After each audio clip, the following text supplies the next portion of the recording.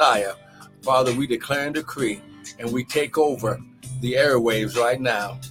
Hey, glory, glory, glory, glory, glory, glory, glory. Hey, Shatalaba. Come on, somebody, just begin to give him praise. Just begin to give him praise. Come on now, just begin to give him praise. Just because he's worthy. Don't ask him for anything, but just give him praise just because of who he is. Come on now. Come on now. He glory. He's worthy of your praise.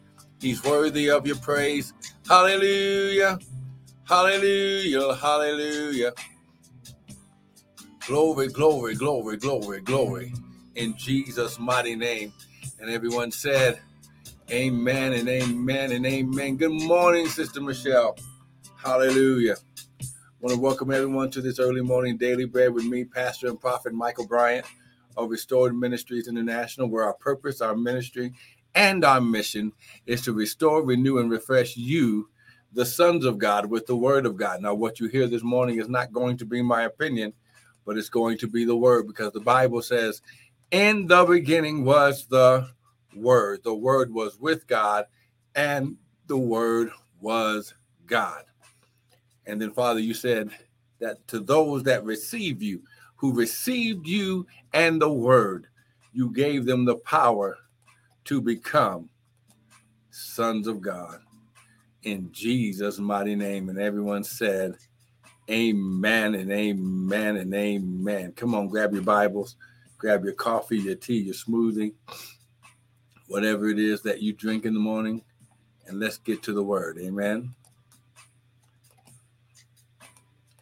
I'm just sending this out to Pete. Come on, share the broadcast.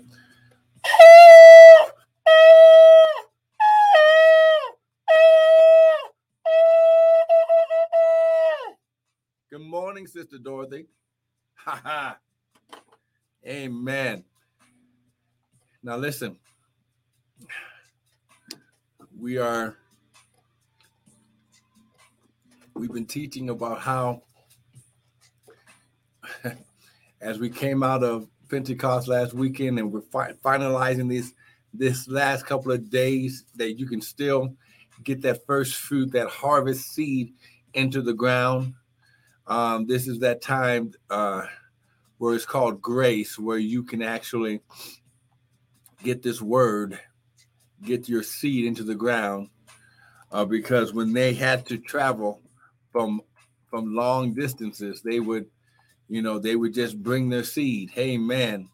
Oh, my God. But now, when you go and when you understand, now listen, I made a statement this week that the major components, the major miracles, the major events and occurrences in the word after the Exodus, which was Passover, them leaving Egypt, the land of slavery, glory, the land of not enough, they became the first, as we say, appointed times. Now, the Bible says that when Moses in Exodus 34, and we're going to go there, Moses and God come into a covenant for the people, and God gives him the second set of the 10 commandments, and he carries it down during this time of Pentecost. And even when they were in the upper room, it was 50 days after Passover. And in Acts chapter 2, it says, and when the day of Pentecost was fully come, they were in one accord in one place. So let's go here. Amen. Let's go here. First of all, let's go to Psalms 102. Come on now. I got about 6 minutes. Amen. Psalms 102.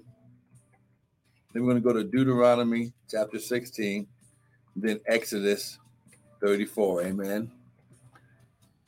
Come on now. Psalms 102. Come on. Someone type, it is so. Come on now. Psalms 102, Exodus 34, Deuteronomy 16. Amen. Come on. Type, it is so. Right now. Psalms 102, verse 13.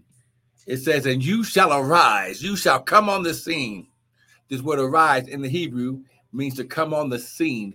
You shall come on the scene and have mercy upon Zion for the time, for the Moadim, for the time to favor her. Now let's look.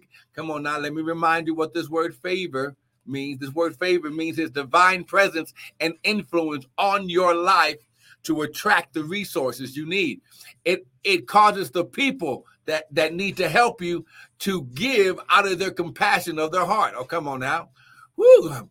You shall arise and have mercy upon Zion, for the time to favor her. Yes, the Moadim, the set time, the appointed time, meeting in place, is present tense, is come. So you are now in your season of harvest.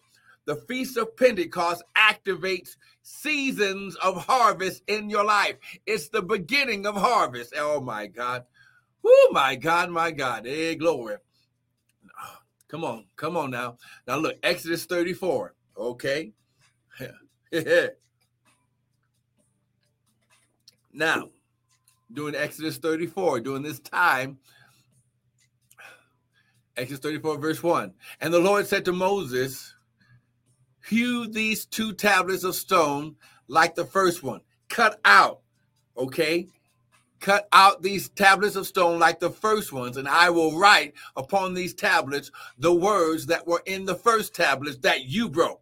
See, because God didn't tell Moses to break it, but because of his anger, but because of the favor and grace of God on Moses' life, the Father allowed it, okay?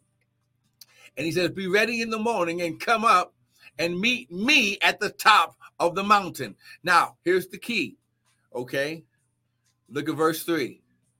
No man shall come up with you, neither let any of the herds touch the mountain. Don't even come before the mountain, okay? Verse 5. And the Lord descended in the cloud and stood with him. Oh, my God. See, just like Exodus chapter 3, he said, I am come down to deliver you.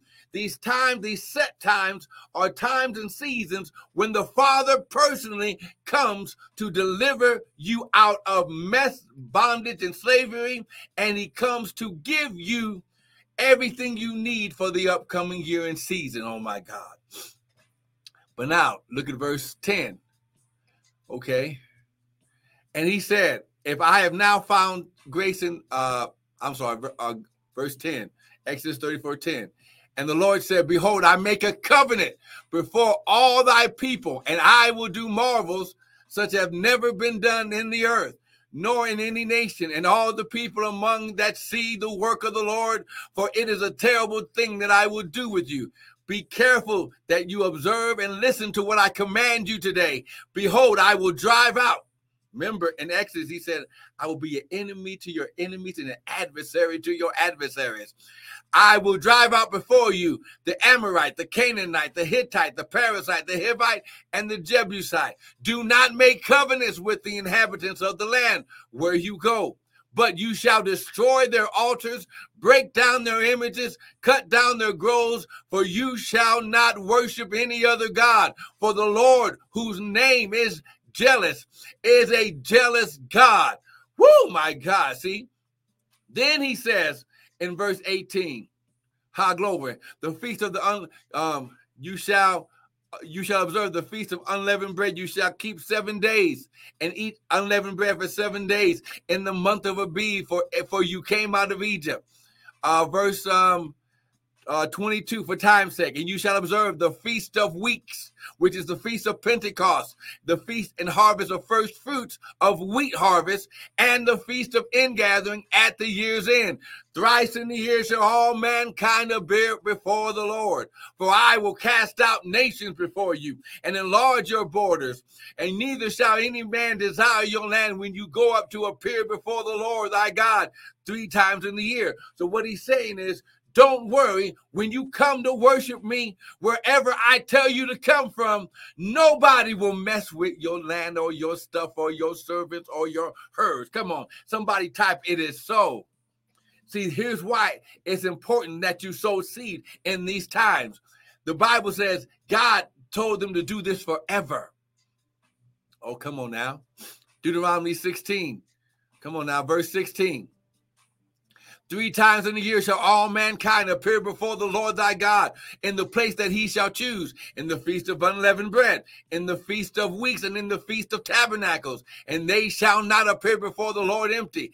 Every man shall give as he is able, according to the blessing of the Lord, which he has, past tense, given you. So this is a double portion. When you give this week, when you give during this time of the feast, I'm going to challenge you today. Hey, glory. I know sometimes we wait for certain times of the year, but I'm going to challenge you. Sow that seed that you would normally do at the beginning of the year. Sow it now and watch what God doubles in your life. I don't know who I'm talking to, but the Lord said, sow it now. Sow it now this weekend. Use the Cash App. Use the PayPal, whatever it is. Sow it now, and God's going to double it